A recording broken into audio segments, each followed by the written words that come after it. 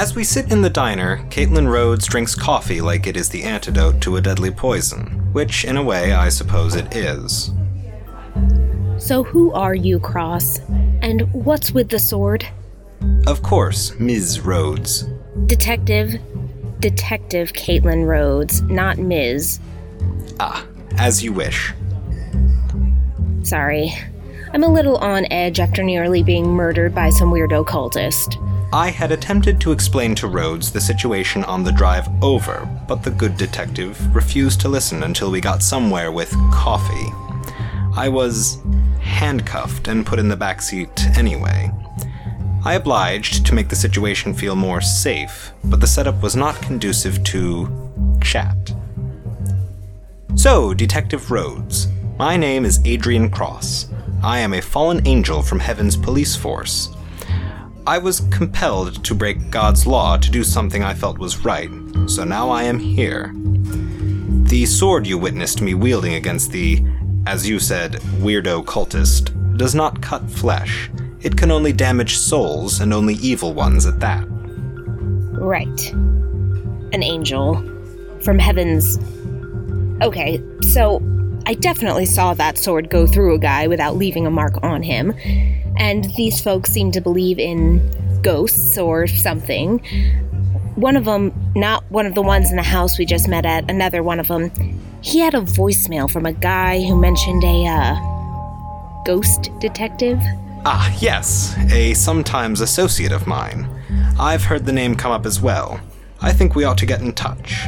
This case could probably use a little wisdom from Frank Ecto, ghost detective. So, ghosts and heaven are real? The afterlife and all that?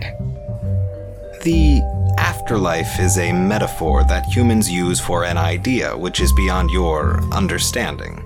The specific language, heaven and hell and God, they would be different to someone of a different religious background. I am using them because they are what you will understand. The truth is a bit more complicated. Try me. Very well then. Humans have... Do you know the feeling inside? The sense that you are? Cogito ergo sum. I think, therefore I am? That feeling is not physical, but your entire world is physical. Your mind is but an illusion generated by the electricity of your body. Your nerves and your brain, once they shut off, are no longer generating that sense of self. But you, or a part of you, continues on as an idea. An idea in the minds of the other people who remember you. Heaven, hell, the afterlife, as many of you call it. That is sort of the way the universe remembers you. Now, I have had the unfortunate fate of being a sentient concept that has now been forced into a physical form, to live and to die as the humans do. But that is what I never expected before. This life, it is so beautiful. I have observed many humans who live unhappily or with great reserve because they expect some reward after this life is over. But that is what is so sad. This life is all that there is. If you went into what we are calling heaven and went looking for William Shakespeare, you would have little luck finding anyone who is familiar to you.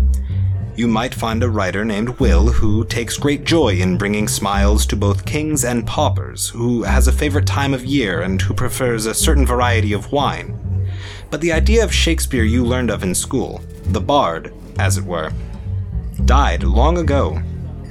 William Shakespeare now only exists in memory and has been made grander by it.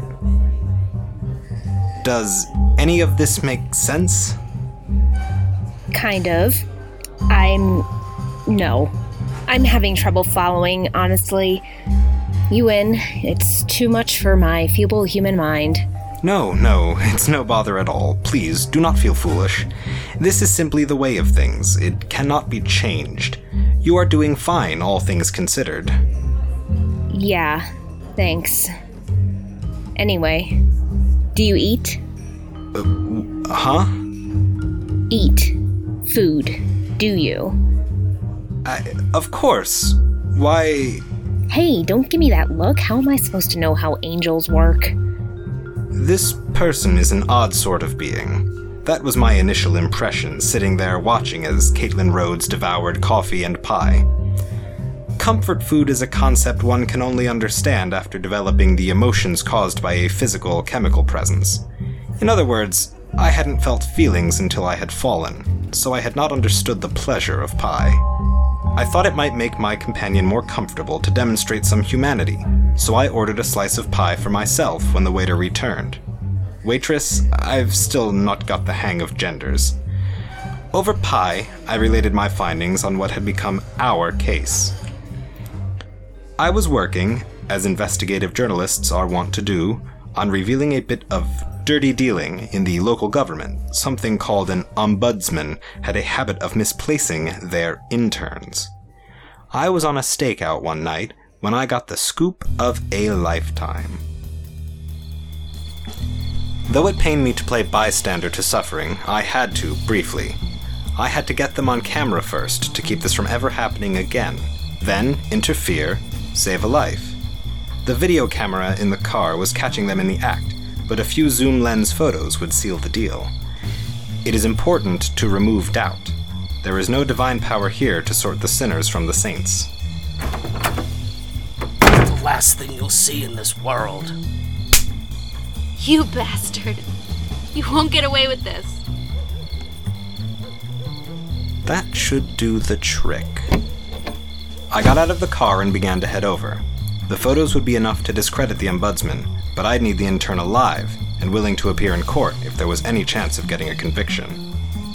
But I stopped myself. Sometimes I forgot. I am a photojournalist here, just an observer, not an officer of the law. This wasn't my place. I called 911 and drove home. Thanks in part to my photos and my tip, the intern beating local politician was arrested. I say in part because there was a bombshell in the story. The ombudsman had a basement full of evidence suggesting the half-dozen intern disappearances were murder, with our abusive advocate being the responsible party. But something about it didn't sit right with me. A convenient layer full of incriminating evidence, the supposed perpetrator's look of shock in the arrest photos. And who would commit serial murders without any apparent care paid towards avoiding suspicion?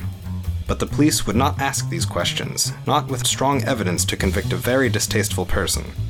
Could some shadowy figure have picked the perfect patsy? I decided to find out.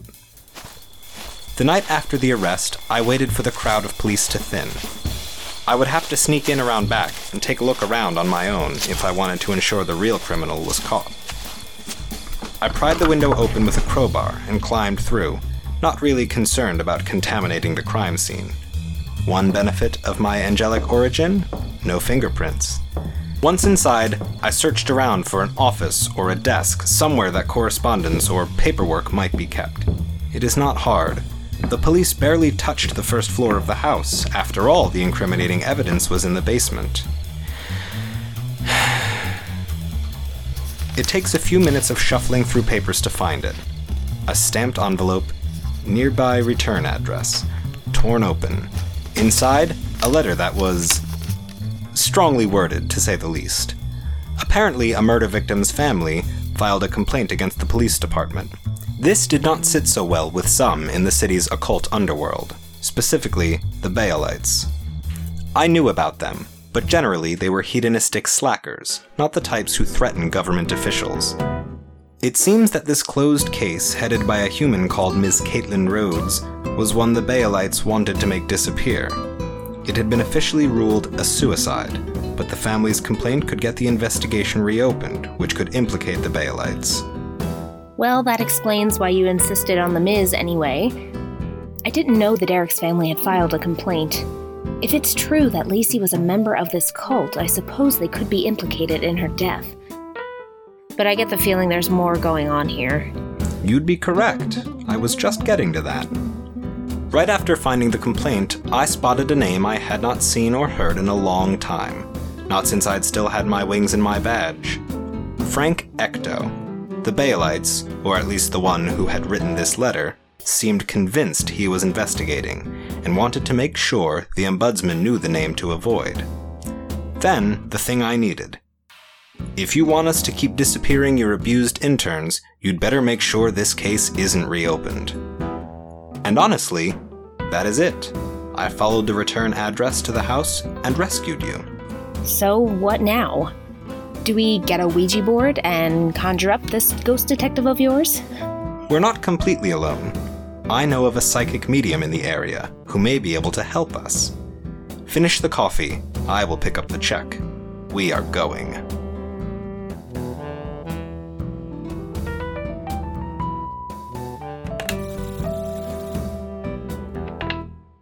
Who is it? Ms., well, the door just says Shirley. We understand that you are a psychic medium. Depends on who's asking. We need to contact someone on the other side.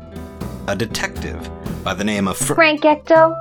Forget it. Me and Frankie don't work together no more. Please, there must be some way we can reach him. Go find a graveyard, light some candles, hold hands and chant. Far away from my door. Shirley, please. People are dying. If you cannot help us, at least tell us who can. All right. Frank used to partner up with a police detective a lot, back in the 70s. You'll have to do some hunting, though.